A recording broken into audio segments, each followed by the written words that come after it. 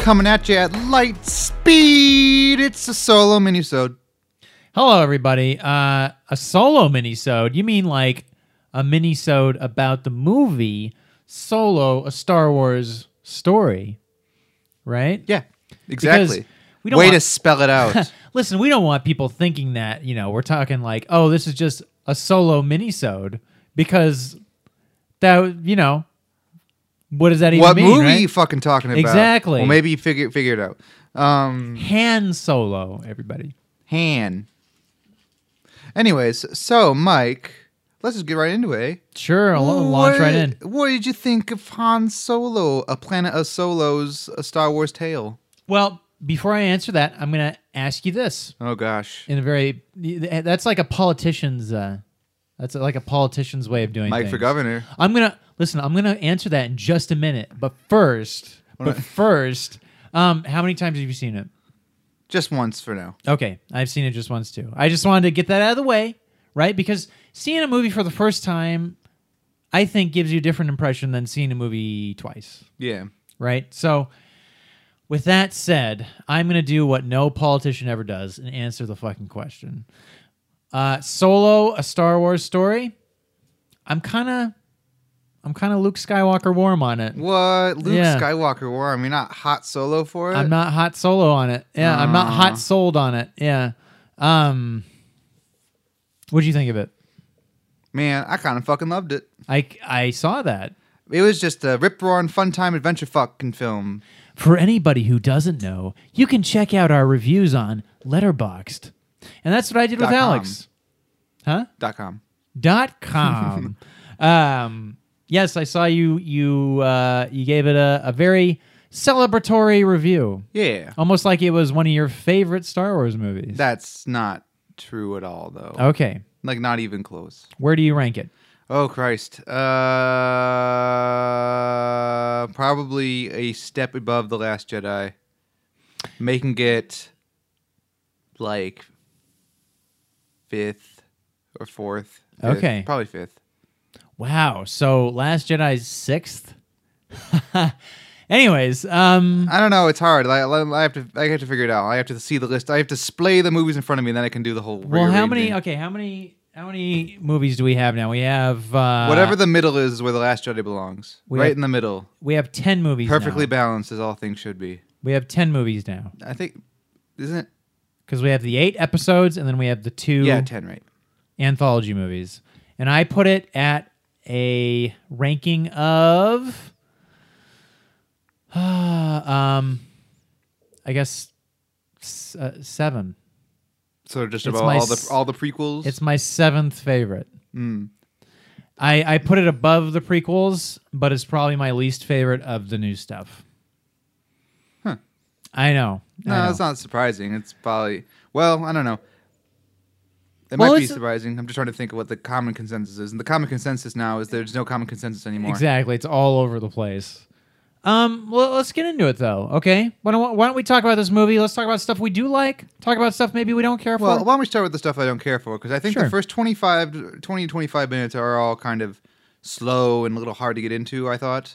I thought that off the bat, lighting was kind of weird. It was very blue. I had a hard time telling what things were what was going on. People's faces were a little obscured. I was like, this is weird. I think it was a stylistic choice, but I think it could have been a little better conveyed. And for whatever reason, I think things were just kind of slow. Han's so slow for a bit, but not things were happening though. There was a cool car chase and stuff. Like I think I was just sort of I'd have to see the movie again to really get a sense of that. But the two things I didn't like the most, which in the first one's probably a very common thing, is I didn't like that Han Solo's name isn't Han Solo, and they had to give him the name. I thought that was kind of dumb. And it was so random too. It was just some dude giving him that name. I like the concept behind it, and apparently the concept behind it is what sold Bob Iger and the rest of the Disney executives on making on greenlighting the movie, because Lawrence Kasdan's like, it's going to be like Han Solo's at Space Ellis Island and he's got no name, right? And then he's like, what's your name? And he's like, I'm nobody. And it's like, okay, Han Solo. And then everyone's like, what? Which is a fun idea. I just think the movie did a bit too much, took a bit too much of a deep breath and looked at the camera and was like, Han Solo, and then winked, and then gave me a little nudge. It's one of those things where I think the name Han Solo is kind of like a weird alien name. Yeah. It's not a human name. And I think the impression that everybody has about the name Han Solo is it's sort of like, well, this is a name that exists on some other planet, and it probably means some other thing in that universe. But we've cleverly used this last name Solo to mean something else about this character. But then when you watch this movie, it's like, oh, okay. So it means that about that character in that world too. Yeah. Right? It's a little strange. And the only other thing I didn't like is even though the movie picks up right at this point, I didn't like the part where Han Solo has to speak Wookiee. It's like there's no way around that. That was just a kind of a dumb idea. It's funny that you say this because if we're talking about the first, basically like the first act of the movie, and then maybe up through that first heist.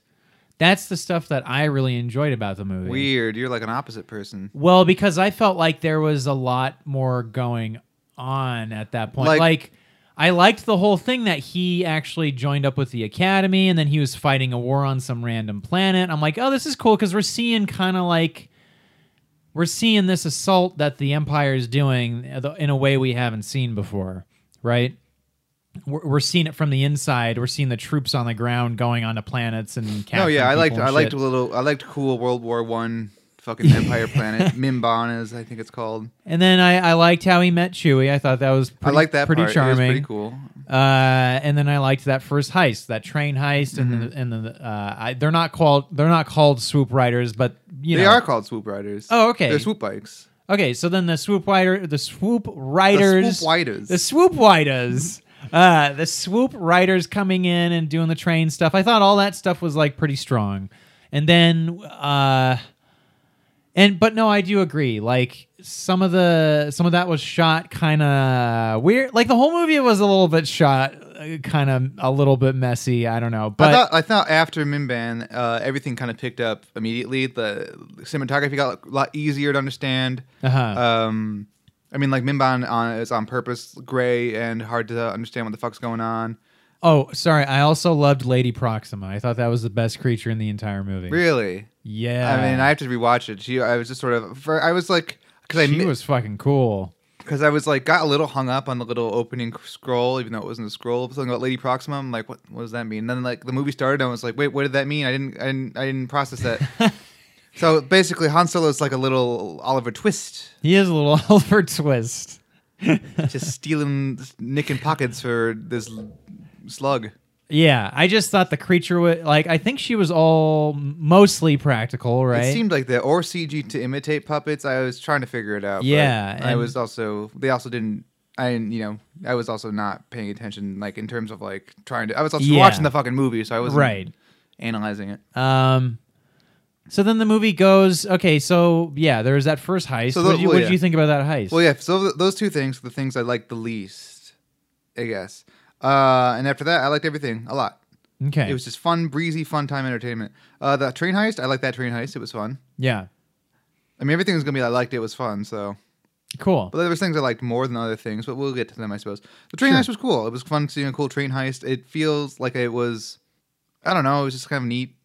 I think that the movie could have done a better job of really setting up the stakes, though, because the fact that I think her name was Val had to kill herself to like, this is like really important. I gotta kill myself to complete the mission.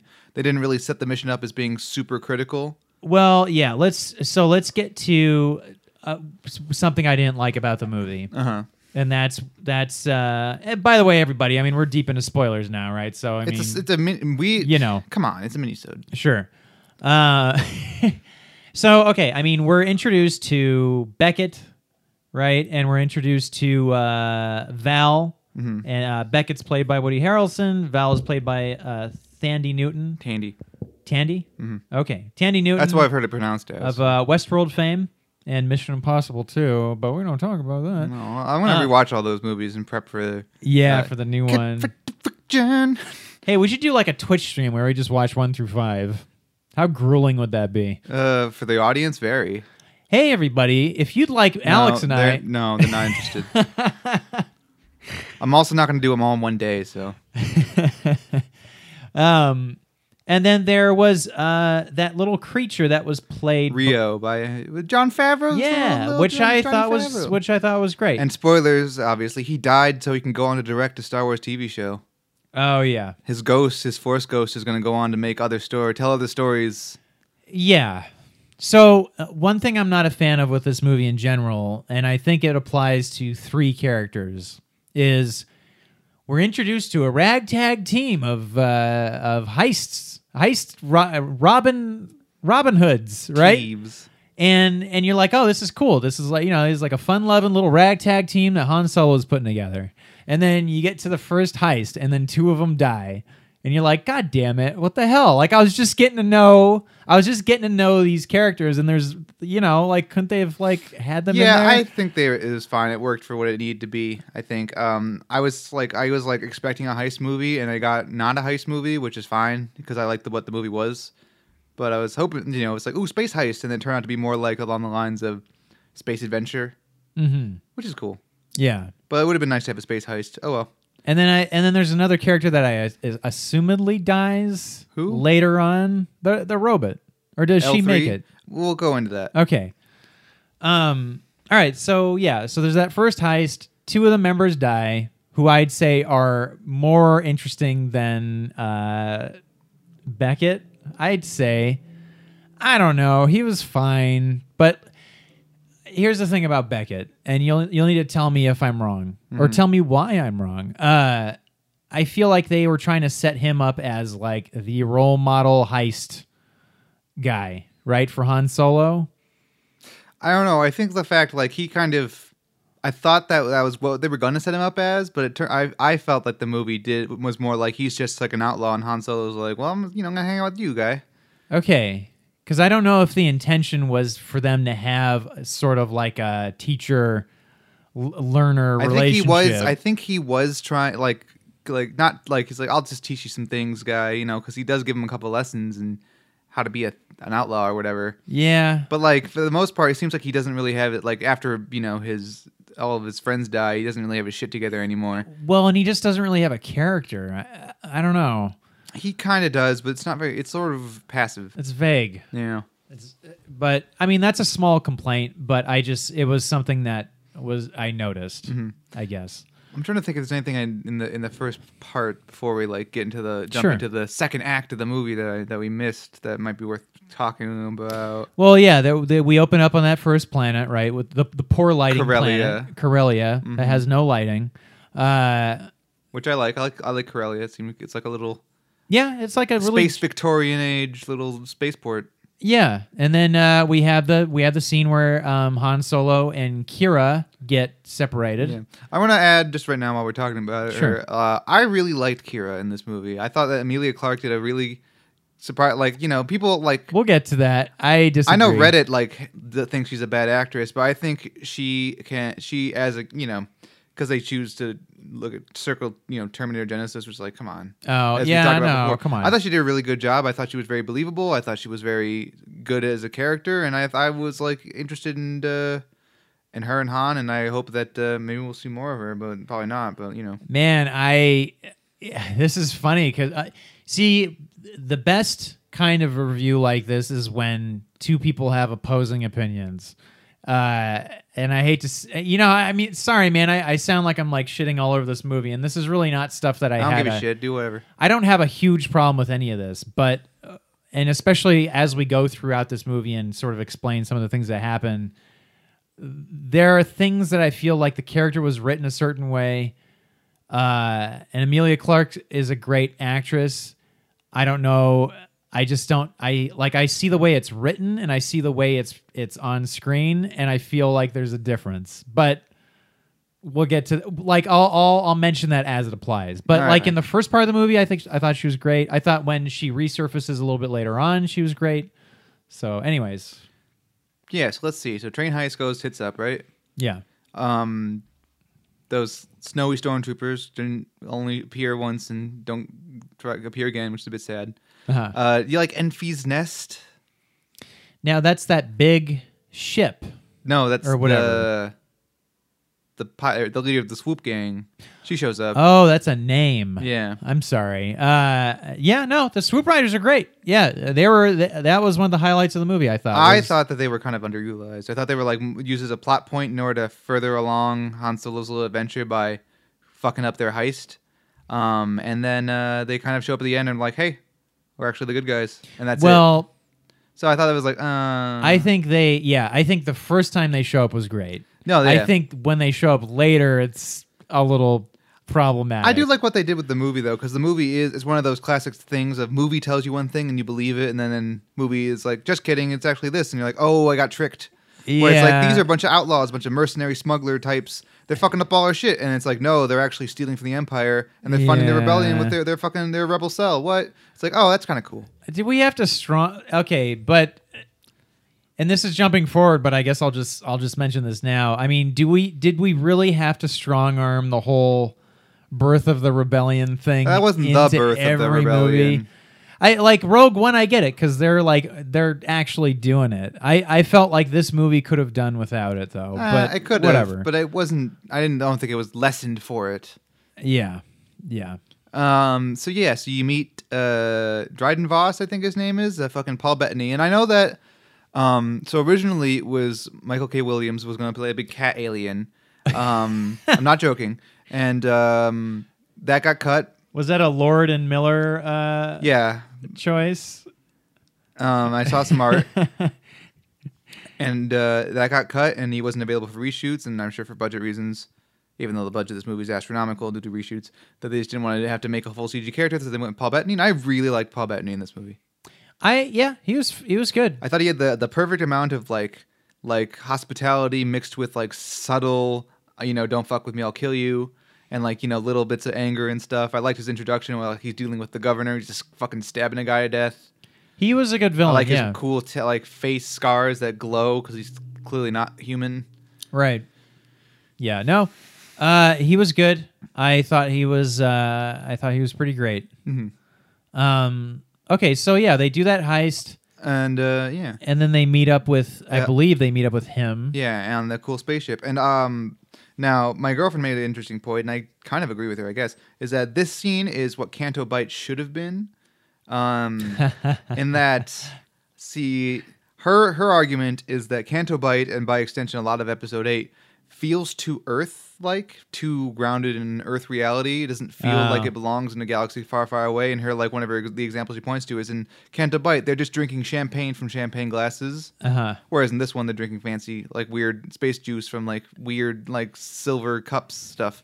And I can agree with that. The design is much more, in terms of the whole entire movie, the design seems much more of the Star Wars that we know and love than Episode 8.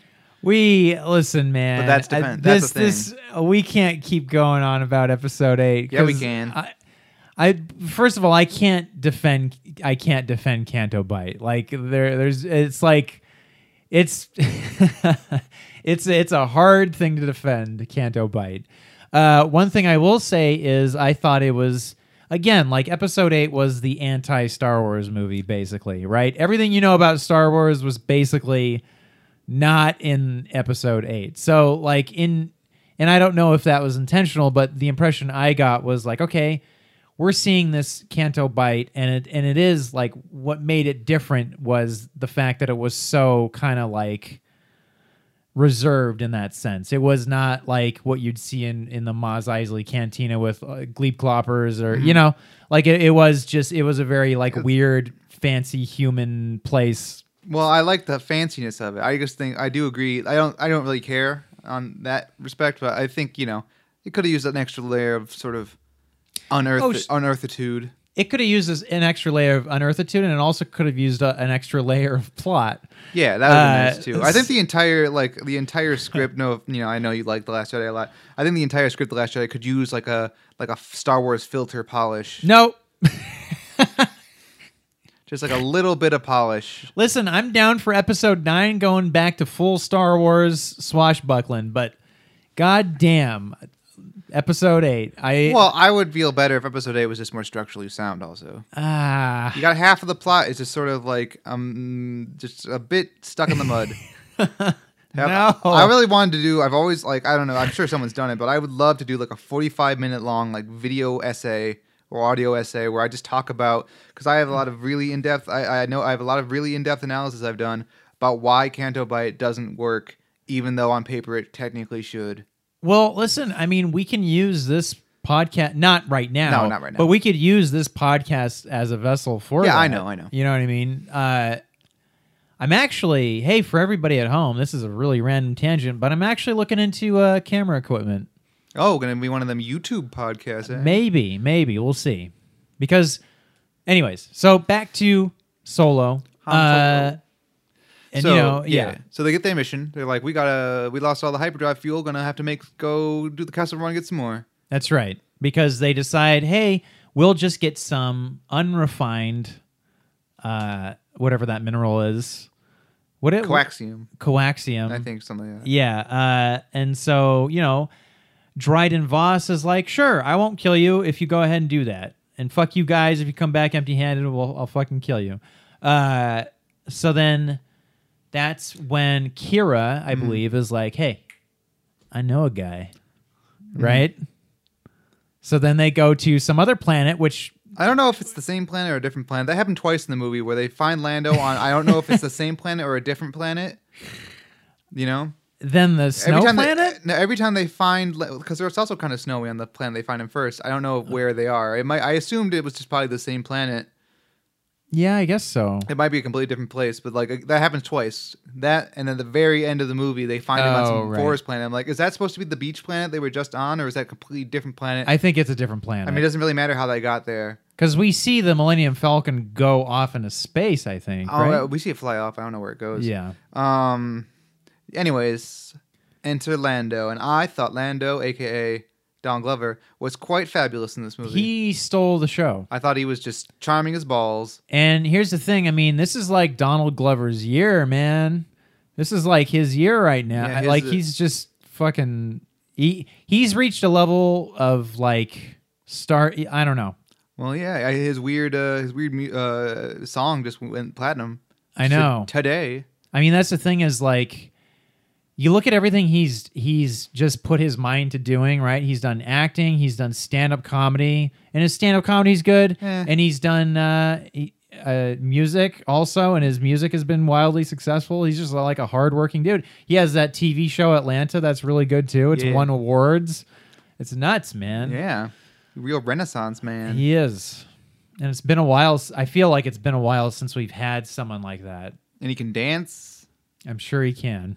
I'm trying to think of the other triple threat type things. Yeah. He can I don't know, build a house. I don't know. But anyways, yeah, enter Lando. I thought Lando was great. Lando's great, yeah. I thought his robot L3 37, which spells leet, which is stupid, but whatever. Oh, yeah. Ew. If you think about it, but don't think about it. She was great. I love the whole robot rights thing. One of my favorite robots they've ever done. And I'm sure some people are real pissed off about it. It's like, oh, there's fucking SJW bots in my Star Wars. But it's kind of played as a joke. It's played as a joke, but also give us something we haven't seen, right? Yeah. And that's something we haven't seen. Yeah, it's not just another K2SO sassy robot. It's a sassy robot that's obsessed with this thing that nobody else in the fucking entire Star Wars universe gives a shit about. Yeah. Which is funny to me. And, so they recruit these two and they establish this whole thing where, Han Solo and Lando Calrissian are gambling against each other, right? Sabacc. Right, at a game of Sabacc. Dan, I have a funny story about that. Anyways. What's the story? This kid that I used to know, this is high school-ish. Okay. He was the biggest Star Wars guy ever. Read at the time, all 52 novels. Yeah, knew all the movies, that all kind that of stuff is the reason I was always like, I like Star Wars, but I'll never read the books. Because I didn't want to be the Star Wars guy, even though now I'm more confident in being the Star Wars guy, but I still just can't get into all that stuff. And he invited me over to play Sabacc with him once. And it was me, another friend of mine, and this guy, right? But he was picking on me the whole time. And then so in the middle of this sabacc game, I'm just like, you know what? I'm going home. And then I just left. And then I saw him standing outside watching me leave in his like Jedi garb. And it was just like, oh, this is so weird. You got out of there right when you needed to. That's fucking dumb. Oh, man. I mean, I've read a couple of the books, but like, yeah, not that many. I was always like, I never wanted to, because I was a fat kid in high school. I never wanted to be the fat kid wearing a Star Wars shirt. Oh. Because you always be a fat kid wearing a normal shirt. Or a cool hot kid wearing a Star Wars shirt. But you can't be both.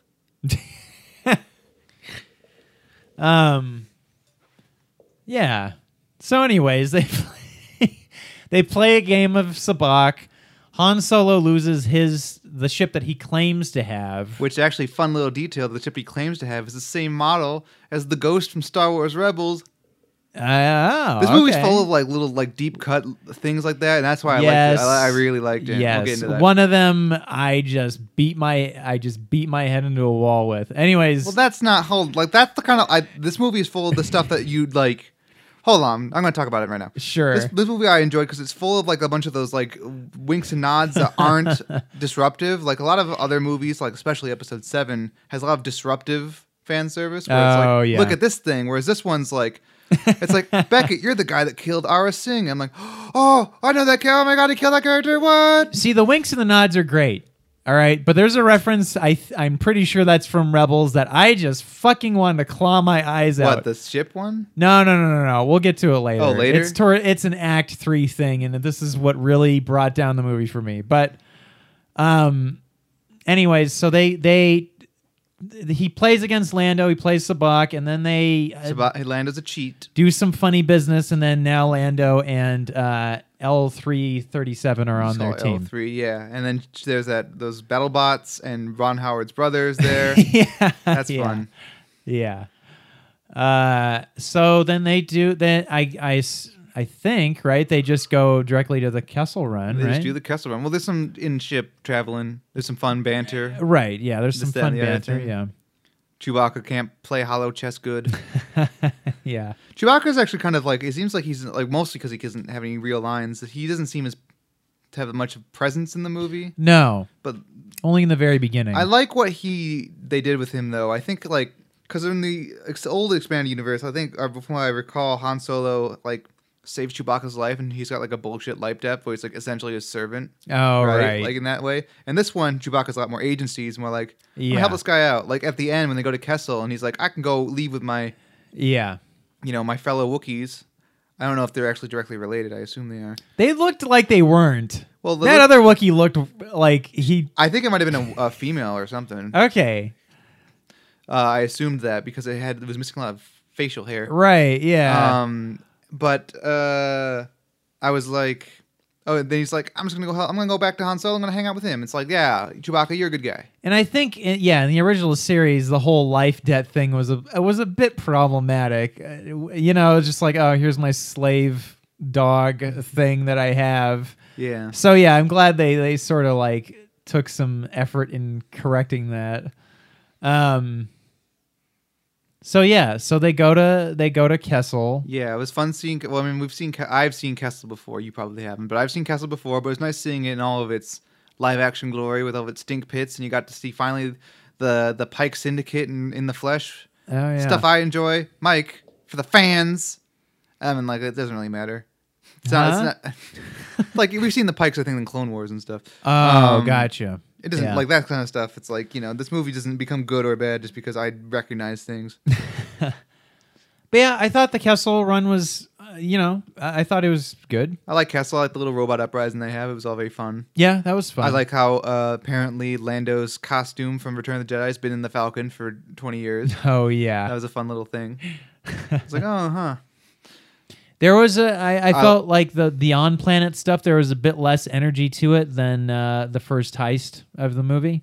Yeah, maybe. I mean, yeah, I guess so. I liked also the another piece of nice little deep cut. They also canonized Terrascasi, which I liked, which is the name of a fighting style from an old PlayStation 1 video game. Oh my god! And it's like, what the fuck? How'd you kill? How'd you take that guy down? And she's like, oh, I'm using Terrascasi. I forget how it's pronounced, Terrascasi or something like that. And it's like, I was like, ha. Yeah. And also they name drop Bosk at one point. I'm sure you got that's that right. one. That's right. Ha. They talk about Bosk. But I like what these spin-off movies do with their, like, what Rogue One did with, like, it's just Gold Leader and it's old footage of Gold Leader and there he is and it's not like a big old to-do. I like when they do that kind of stuff as opposed to the, look at me, I'm Finn, I got, like, the little training probe from episode 4. Oh, what? And oh, yeah. It's like, no, don't do that.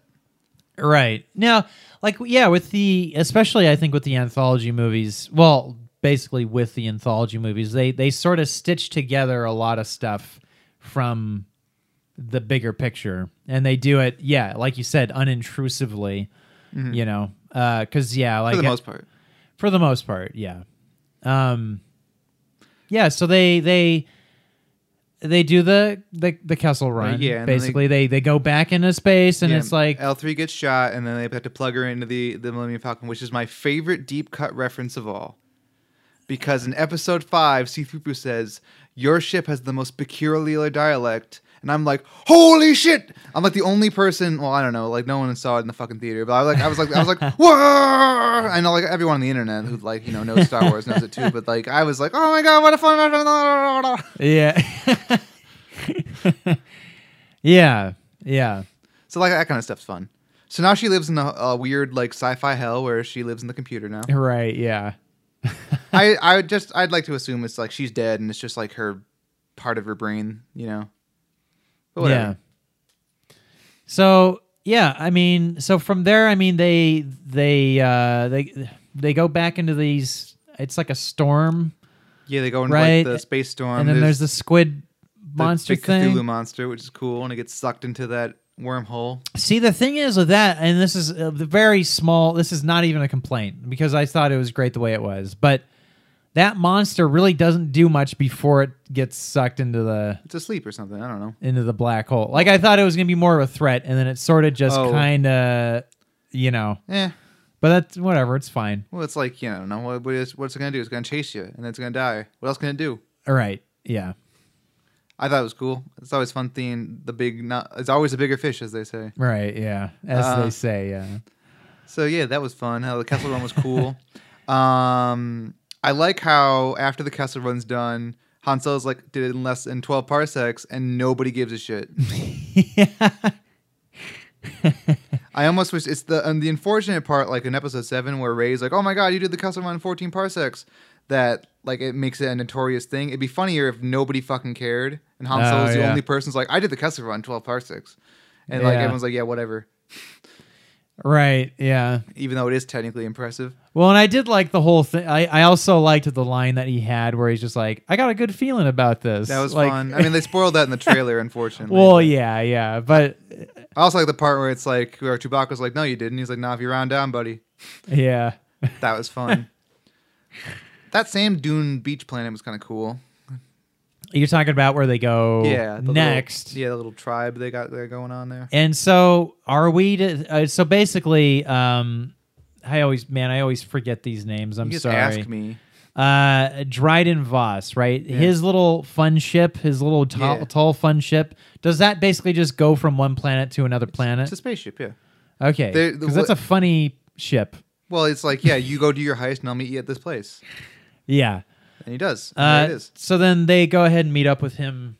It's a big old betrayathon. Well, first the Enfys Nest comes and it's like, hey, I'm here. Guess what? We're rebels. I thought it was kind of weird where she takes her helmet off and she's just like a nobody, but the movie's kind of like, dun, dun, dun. Well, and that was a thing. I was rolling my eyes a little bit because I feel like it was one of those kind of dated things where it's like, you know what? Actually... she's a girl. Like I don't know if I feel that's what the mic drop of that was supposed to be, but like whatever. Nowadays you don't have to do that. Yeah, nowadays you don't have to do that. It's just like you could take. She takes off her mask. She's a girl, and it's like okay. Because I was like, is she related to somebody? Am I just a character I'm supposed to know? Nope. Yeah, it was like not a reveal at all. But how very 90s of them to do that. Yeah, so that was a little weird. So then that's when you find out the Swoop Riders are actually, you know, a part of the rebellion. I liked one of them was a Rhodian. That was fun. I like it when the old Star Wars aliens show up now and then. Yeah. You got Warwick Davis with a speaking line for once. Yeah, that was cool. He's, replaying, actually, fun fact, he is the same character he played in episode 1. I was curious about that. Yeah, I was real curious about that. He gets around. And Two Tubes is there, who later joins the Partisans in Rogue One. Two Tubes? He's that weird guy with the tube sticking out of his chin. Oh, yeah. I recognize that guy. I assume it's the same guy, because if it is the same guy, that means he eventually gets pretty extreme and breaks off and joins Forrest Whitaker and his merry bunch, the Partisans, as they call them. So how long before, 10 years. Oh, okay. So it's like right in the middle of that gap. 10 years before the Battle of Yavin. Okay, gotcha. Han Solo is 22 in this movie. Oh, wow. Okay, so his character's 32 and... Yeah. Okay, wow. All right, so... Yeah, so then they find out about, the schemes, right? And then they sort of, this is where, Han Solo's well, we gotta, have morals or something. I'm not explaining this well, but, anyways, yeah, there's a whole thing that they concoct, right, for when they meet up with Dryden Voss. Yeah, and that's a fun little plan that they got going on. I enjoyed the plan. It was this is a hell of a forgery. Just kidding, it isn't. Yeah. And I liked basically I know the last 20 minutes. The movie kind of it's weird because everything's really the Kessel Run's super thrilling, and then it kind of takes a break, and it's kind of it's not whiplash, but it's we're slowing down for a second. Well, yeah. So I thought the pacing in that area kind of went whoa, and then it picked up again. It picked up again, but it still felt very it didn't quite get its energy back for me. Yeah, I felt like you said, the Kessel Run was this very large scale, it was a larger scale thing, and then we get to this beach planet, and then everything's sort of just kind of everybody's chilling. And then okay, so then they go to see Dryden Voss, right? And then there's the double cross from Beckett, and then there's a little they squabble. They banter. They fight a bit. That. They fight a bit, right? And classic Star Wars, a couple of knives are just as good for fighting as a gun. Yeah. Yeah. So, I'm kind of blanking on how Dryden Voss dies. Kira with her cool little pitch, her tuning fork sword, just I think stabs him in the heart with his own knife. I think or something. That's right. Yeah. So then crisis averted. Han Solo is gonna go off and do his thing, and then she's gonna join him. Yeah. So she says, and then this is the part of the movie where I'm hey. I don't need this. I don't need this. I don't need this next this part. This part surprised me because not for the reason you think. It surprised me because this guy, this hooded figure appears in this hologram, and my girlfriend starts elbowing me in the ribs. I'm wait, what? What does she know that I don't know? Because usually I'm good. When we saw Infinity War, I was when Red Skull showed up, I was right. Before because I just heard his voice, but I don't know why I didn't recognize this guy's voice, but it turns out it's fucking Darth Maul. Exactly. Well, hey, the reason you don't recognize his voice is because the Darth Maul in Episode 1 doesn't talk. Yeah, except I've seen all the Clone Wars and all Rebels with Darth Maul, and it's the same voice actor. It's Sam Witwer, who went to my high school, by the way. Oh, that's cool. I never didn't not at the same time though. I just. And I know, this is one of those things where I just need to basically detach my own version of Star Wars because this is... I'm sure you were quite confused. This is the lore now, right? This is the lore where Darth Maul is the head of the Crimson Dawn. And I need to ask you about the Crimson Dawn because I still don't quite understand how the fuck...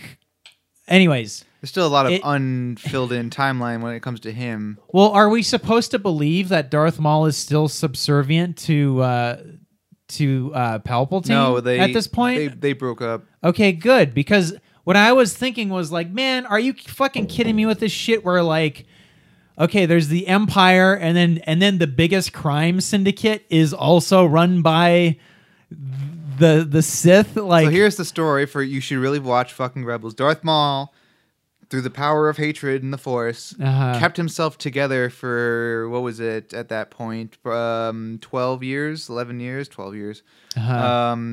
Lived on a junkyard planet where he made himself a spider body and fed off of people. Was rescued by his a brother.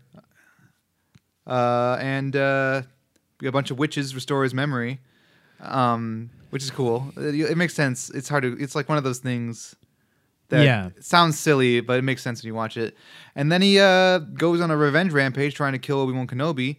Ends up forming a criminal empire through because he's a Sith and he can just kind of. And it's called Crimson Dawn. And he can walk over everyone. I forget what the name of it. It might be Crimson Dawn in the show, but I don't recall. Because he like takes over Death Watch, which is the name of this Mandalorian group, and he also gets a bunch of other gangs together, and takes over Mandalore until Palpatine or Sidious shows up, and he's like, "I see you're alive. Fuck you." I got a new apprentice, therefore you gotta die. And so like that's one of the best fight scenes in any Star Wars thing ever. Wow. And the Maul disappear. Like Maul is captured by Palpatine.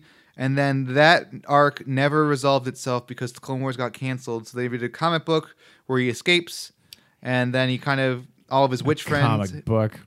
Unfortunately, that's the way, His witch friends are killed, and then he kind of goes off. And so I assume between that, which is the Clone Wars, so, 20 years before the Battle of Yavin to 10. So the next 10 years, he rebuilds his criminal empire. Okay. So that was really cool. And the thing I like about it the most, like at the time I was like, oh, Darth Maul's here. I didn't really like get the same kind of like, ooh, like I did with Darth Vader when he showed up in Rogue One and everything. No. But it was really cool. And I kind of like, at the same time, I was sort of like more just like shocked that Darth Maul was there. And I didn't really, it kind of passed over me because it was like, what? Darth Maul? So I didn't really absorb it. So I'd have to see it again. But the thing I like about it, I'm not going to let you finish, is that it's very refreshing because it's like Lucasfilm is throwing something in the movie that doesn't make any sense unless you know the lore. And I like that a lot because it's like we have a whole universe here. We don't want to make things that only make sense in movie form. And I really, really appreciate that. Well, that's, I'm all for like supplemental material and stuff, right? But like at the very least, I just, there's a connective tissue, I think. And again, this is just coming from someone that has watched only the movies, basically, and some of Clone Wars, but I didn't get to the part with Darth Maul. Like, in episode 1, he was like a henchman. He was like a lackey, right? Yeah, he was the apprentice. Yeah. He didn't strike me as having the capacity for leadership. And I mean, I'm willing to accept that, like, okay, he comes back and he forms a criminal empire and blah, blah, blah. It's just weird seeing it because, like, okay, there was a term you used for episode 8 where you were like, man, there's a lot of people complaining about how they didn't see Admiral Akbar die. And to that you say, hey, movie, don't jerk me off, right? Yeah. And so when I saw Darth Maul in this movie, my first thought was, hey, movie, don't jerk me off. Yeah, it's a bit of a jerk-off moment. Especially when he's like, hey, just in case you didn't know I was Darth Maul, here's my lightsaber that I turn on for 1 second and then whoosh around and then turn off. I'm like, fuck off. Yeah, but at the same time, it is the lightsaber he is using in Rebels, and I do appreciate that. And they also got Ray Park back again with his robot legs. I don't know. It was fun. Yeah. It's the best kind of fan service because it's not one that I'm expecting. Well, what they need to do with it is they need to follow up with it. The problem is they never will. But like I walked out of this movie being like, man, I want to see that fucking Darth Maul. Exactly. Like if they're gonna plant that seed of him being a part of this criminal empire, follow up with it somewhere because like right now it just seems like it comes out of nowhere. See, my dream, if I had to is like they'd follow up, they'd end that story. They would start an Obi-Wan Kenobi spin-off movie, which everyone wants and I don't give a shit about, but if they wanted to do it, that's perfectly fine. I'd see it. Yeah. Start that. In the Rebels, he and Maul square off. Just do a live-action version of that. And that's how you start the movie. That's the prologue. Is Obi-Wan Kenobi and Darth Maul just meet and fight because it doesn't really matter. Because you can just do like a script, a complete... Well, by the way, wasted opportunity having that in Rebels and not in a movie. But anyways. Yeah, well, I mean, there's only so much stuff to do. that would be awesome. And then the movie can that'll be the prologue, and the movie can go on as it is. Yeah. But I hope that, I don't know. I'd love to see that, more of that. The thing about Ray Park and Darth Maul is that he couldn't be the star of a movie because he couldn't be a star of a movie, but I would love to see him come back. Yeah, exactly. But he would have to do all that cool shit that he did in episode 1. You know what I mean? Ray Park still got it. He's fit. Yeah. I want him to flips. He had that real fucking scary expression on his face. You know what I mean? Yeah. In episode 1, and it was sort of not there in this one, but that's fine. Well, Maul as a character has evolved a lot since episode 1. In episode 1, he was just a blunt instrument, right? In terms of both as a character in the script and as a character in the movies, and then Clone Wars really fleshed him out. Yeah, thanks both in part to George Lucas and Dave Filoni sort of giving the character an extra coat of paint. I'm not sure who's the more who's wrote all those scripts, and also Sam Witwer's awesome performance. He really helped, I think, make him a unique, interesting character. And I'm really glad that he's in a movie now. It's just kind of neat. It's fun. And then another piece of fun wink noddiness, but not really. Han shoots first.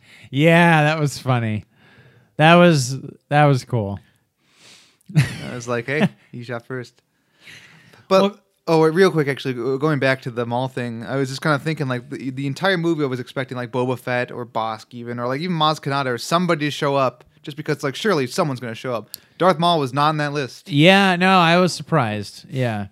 And honestly, I mean, I'm kind of all for with these anthology films, since they're set between the prequels and the original series. I mean, I think it is really cool that they sort of have elements from both series. I think Rogue One having that flashback of Coruscant was a cool thing. Yeah, I hope they go back and do a proper Clone Wars era prequel spin-off movie eventually. That would be quite nice. It'll be a while, I think. Well, I don't know. We'll see. Well, because let me ask you this though: there's with the prequels, there was episode 1, 2, 3, and then there was a ton of supplemental material with Clone Wars TV show. And I'm just curious, what movie would you make?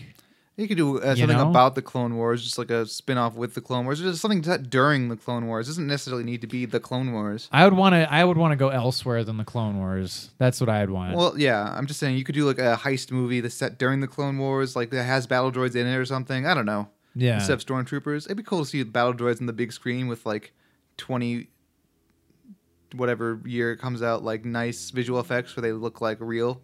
That'd be kind of cool. Yeah. Or, honestly, if they wanted to just sort of focus on one of the wars that was going on one of the planets, just sort of a frontline movie, Yeah, you just do a whole war movie. That'd be the Wookiees or whatever. We already did that. Go some other rando planet. Yeah, there's lots of options. So that was fun. Yeah, Han shoots first, and then he wins the Millennium Falcon, kind of a quick little stinger at the end, and then he flies off into the sunset. Yeah, and then they of course mention. Beckett mentions, there's this guy putting a team together on Tatooine, and his name's Jabba. He doesn't say Jabba, does he? He's just some big shot gangster. Putting a team together on Tatooine. Yeah, so that's how that goes. I think that's winking and nodding, setting up a sequel that will never happen. Yeah, which is a real bummer because I really liked Alden Ehrenreich's performance. I thought he did a really good job. It might not be the same Han Solo as the other Han Solo, but because it's 10 years removed, you can kind of do that. And I thought he was really great. I thought he was very compelling. I thought his performance was really good. He kind of nailed the swagger at least. Well, it's funny. This is another thing where I'd say he's probably one of the weaker elements of the movie. I don't know. I thought he was very charming. I felt there were times he kind of ebbed and flowed into like a Harrison Ford Han Solo. Like his tone of voice would be very Han Solo sometimes. Be oh, okay, this is him acting more like Han Solo. And then there would be other times where I'm yeah, this is I don't see it at all. I don't know. I don't see the likeness at all. But it's fine. Well, I don't know. It wasn't awful. It's better than doing an impression. Sure. A caricature. Yeah. It's better than him doing a caricature, yes. But yeah, so then the movie ends. They fly off into the sunset or the space set, and it's fun. Right. Yeah. I was a little disappointed, if you will, that Han Solo's dice still don't really have any point. No. I thought he was going to use them to win his ship, to win the Millennium Falcon or something. But like, no, they're just his good luck charm, I guess. Which is fine, I guess, but whatever. Yeah, I mean, it's. I think it's kind of a cool thing that in episode 8 they sort of highlighted those, and then this coming out so soon after they sort of showed you the origin of those. But I mean, that's nothing that matters really. No, it's not. Now the big shock, the big twist of the movie, is that nobody fucking saw it. Oh right, it did. How Star bad? Wars badly. It did for a movie. It did fine. Well, it didn't do so fine because the reshoots and all the kerfuffle made it cost with marketing maybe $400 million. And it made $85 million over the weekend.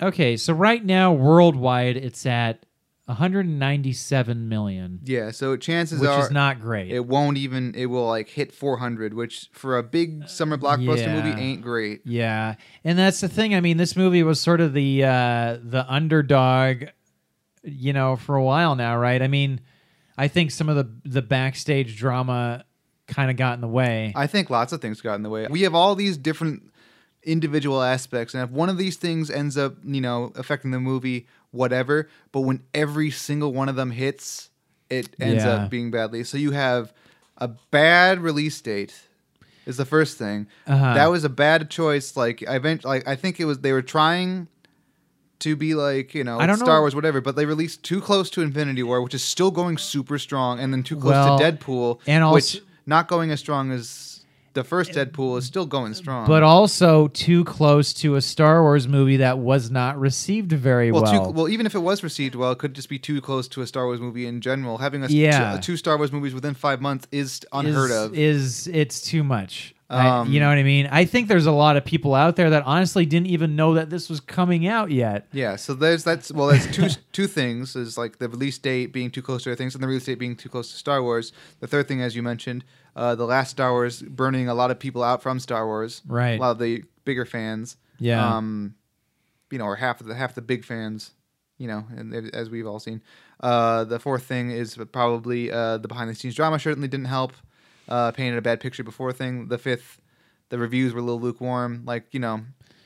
Right, and then I think they were a little harsher than they need to be. I'm kind of surprised that it got such a lukewarm reception because I thought it was really, really fun, and I thought I felt the reviews were like, it's fun, but it should be like a big, monumental, important movie, which I think is a little unfair. Unfortunately, that is the Star Wars brand. Yeah, Star Wars movies are big movies. And but I don't think they should be. I think the episodes should be the big movies, but I think it's not fair to treat every Star Wars, especially if we're going to keep doing the anthology. It's better to treat a spin-off Star Wars movie more along the lines of Ant-Man than along the lines of something really monumental. Yeah, I don't know. See, that's the problem. Is I think if you're dealing with a franchise that you're not trying to revive, I think it's easier to do that. Like with MCU, okay, an example with Ant-Man, right? Like I think MCU is able to do that, like release all these movies within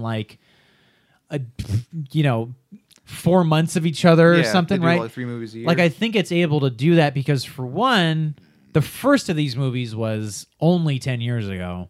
And it's like this connective tissue that's been there from the beginning, and it's not this thing that people have had 40 years to sort of mull over and think about and have thoughts about. We're not dealing with three different childhoods of MCU, right? So I mean, I think and then also but yeah, with Star Wars, I feel the problem with these new movies. And I think a lot of the complaints people have about these new movies are just kind of in their own head. It's like this thing where it's like they grew up with a certain Star Wars that set the tone of what they think Star Wars is. And then all of a sudden, if it's 10 years later and all of a sudden people are coming out with these different kinds of Star Wars movies, then people are like, well, I'm confused.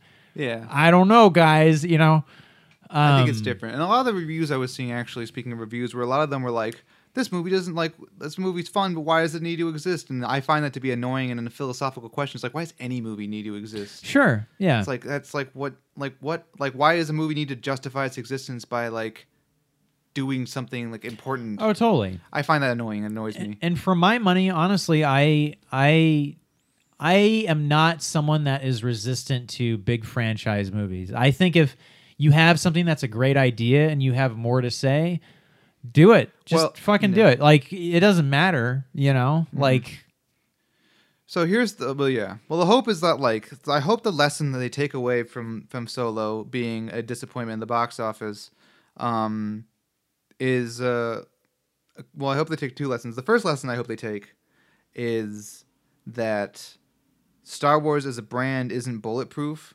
And totally. People, the last year is, I think, in the last calendar year, people have started to learn that, where it's just, you can't slap Star Wars on something and just have it be like, oh, whatever. I think one of the big ones that happened last year was Star Wars Battlefront, where Electronic Arts was like, well, Star Wars Battlefront, it's going to sell Star Wars, whatever. We're going to put this really awful fucking microtransaction that's going to nickel and dime you into the game. And like, whatever, idiots will buy it, it's fucking Star Wars. And that underperformed because you can't do that. Even if it's just Star Wars, you can't just put Star Wars on something and expect it to be like, gobbled up. Right, yeah. And it's a shame because Star Wars Battlefront is actually a mechanically pretty fun game, and they did get rid of all that stuff, which is good.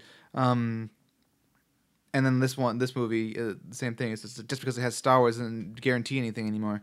So hopefully they'll try and just be less gung ho about just doing whatever. And the other thing is, hopefully they'll try and scale things back a little. I mean, it's hard because Star Wars requires so much common fantasy stuff that you have to throw a lot of money at it to really sell it, and it needs top of the line effects and stuff. But it'd be nice to do something a little smaller scale, and this is going to segue into some news that we're not going to talk about in a May episode, might as well talk it here because it's Star Wars Hour. Sure. The fucking James Mangold Boba Fett movie that they sort of announced. Yay! Oh, shut up. But man, the fucking director of Logan making a Boba Fett movie. That's great. And I think that 310 to Fett. Oh, he did 310 to Yuma also? Okay, see, that gives me a lot of excitement for it. Is that much more the director than the subject material. I love Boba Fett. And this is something I was going to mention when you're listing off the things of why this movie maybe didn't do so well. One of the things I wanted to mention, and one of the feelings I had from the start of this was it's just when you think Han Solo having his own movie, the first thing I think is this is probably one of the lowest hanging fruit of it. It's basically them being like, well, everybody loves Han Solo. Let's give him his own movie. But it's okay, what's the story there, right? And I guess what I mean is what's the appeal? People again, I guess I forgot to finish my list of reasons why the movie fails. People love Han Solo, but no one really gives a shit about Han Solo enough to see him in his I don't need to movie. see where he comes from. Yeah, I like it because it's like a book, expanded universe book or comic come to life, and that's that kind of non-essential fun time story, which is excellent. I fucking love that kind of stuff. And that's what it felt like to me. It's look at this, we're just having a fun time. It's Star Wars light. It's not essential, but whatever. It's just good. It's just good, classic, clean fun. But that also makes it more disposable, I think. Yeah, but I think that I'd like that you can make. I want Star Wars to be able to make disposable one-off stories that aren't important to the larger. Well, I mean, we'll see if they're capable of doing that. I still think it goes against brand, but I understand. In the perfect world, I think it would be great if they could do that and it could be successful. Yeah, but, I want to see them because I just want we're just gonna do a team of rando nobodies that we've never seen before, and they're gonna do a heist, or they're just gonna do a Seven Samurai type shit or whatever. Right. And that's it. It's a movie that's just this is a Star Wars story that happened in a galaxy far, far away. Yeah. Whenever in the timeline, and here it is. And is it important? Does it feed into any other movies? Not at all. But who cares? Because it's fun. Right. Yeah. And that's the kind of stuff I want them to do. And that's what Solo was. And it's a real pity that I don't want Star Wars to only have to be this MCU-esque. Everything's important to one centralized big story. Yeah. With that said, though, I mean, a Boba Fett movie, especially with what's his name, James Mangold. James Mangold, I think so. A Boba Fett movie with him behind it and the proper time to market it, I think will do really well. Yeah, and again, I think also It doesn't need to be nearly as the word I'm trying to think like a globetrotting except for space. You don't have to go to like 8 different planets and stuff. You can take place on like 1, 2 planets, even just one planet, and like hopefully not Tatooine, but like like Boba Fett goes into like a Yojimbo-esque town and solves some problems, and that's solves problems. No, thank you. Boba Fett. He's a devil may care bounty hunter, my friend. He's like he's gonna get hired by somebody to fucking catch somebody. Maybe I'd like to think of hopefully we'll see what because he barely has a character. Like it'd be kind of nice to be like a Yojimbo or Man with No Name-esque sort of wanderer who does things for money, but at the same time, if there's a town in need, he's just gonna be like what? Well, in Yojimbo, until the end of Yojimbo, the character of Yojimbo or Sanju or whatever you want to call him, he plays both sides for money until the end, where he's like, all right, now I'm gonna actually be a good person. So like that kind of stuff. I mean, we could go round and round about this, you know what I mean? And round. But the thing with Boba Fett is if they make him like a good guy, I'm no, I hope they don't. I don't want to be a good. I want him to be like he's kind of just a piece of shit. Well, though, like I want right? To be like I don't know. It's hard. Like again, he is the one bounty. He's he's more of a villain than not. But like, yeah, I guess I'd like to. Well, I think it'd be kind of nice, personally. Post Return of the Jedi, finally get a Post Return of the Jedi anthology story. Don't say it. He comes back from the dead, but he's all sad because he got kicked into a Sarlacc pit by Han Solo, and he's like, "I suck. Everyone hates me now." If they have a Boba Fett movie where he gets out of the Sarlacc pit, I'm gonna be so fucking mad. Why would you? Well, like what? Like what? Explain the logic that you'd be so fucking furious because my Boba Fett got fuck out of the Sarlacc pit. Because my whole life it's been people that really love Boba Fett and think he's cool saying, "Of course he got out of the Sarlacc pit. Yeah, man. Of course he did." I'm like, no, he died. Damn it, he died in that Sarlacc pit. Don't jerk me off. Don't jerk me off, movie. Well, he died in that Sarlacc pit. And then he's got to take Professor X to Montana or whatever the fuck. Right. All right. Well, that's all the way to Canada. That's about all I have to say. Hey, Solo, a Star Wars story. I thought it was good. Yeah. I thought it was good. I'm not in love with the movie, but I thought it was good. How many stars would you give it out of 4? I would give it 3 out of 4 stars. Wow, 3 out of 4. Yes. I saw on Letterboxd you give it 3 out of 5 though. That's true. That's like a 2.5 to. But I'm not going to give it 2 out of 4 stars. Both of those give it passing grades. That's all I'm saying. I give it a 3.5 out of 4. Okay. That's quite a score. For fun time and for Star Wars fans need apply. That kind of thing. Yeah. And one last thing before we go, I want to mention, I was actually like, it squeaks in here and there, but when John Powell's score becomes noticeable, I really dug it. I thought it was really nice. I like the way, he did a lot of cool stuff with drums, like during the train heist. It's like a lot of like dun dun dun dun. Or I don't really remember the score off the top of my head, but it was like really cool, and I was like, I'm digging this. This is pretty cool. And then in the Kessler Run, when the asteroid field theme shows back up, I was just like, oh boy, oh geez. Now, was that the music that was in that first trailer? Was that in the movie? No, the trailer music. None of the trailer music. Because I wish it was because I really fucking loved that. That's all marketing. The trailer music for all the Star Wars movies since Episode 7 have all just been trailer music for the trailers. It's too bad. I liked that. I liked whatever that was in there. Yeah, it's cool, but people always feel like, oh man, this is gonna be like new kind of music. This is just a trailer music. Don't even. Yeah, think. I don't know.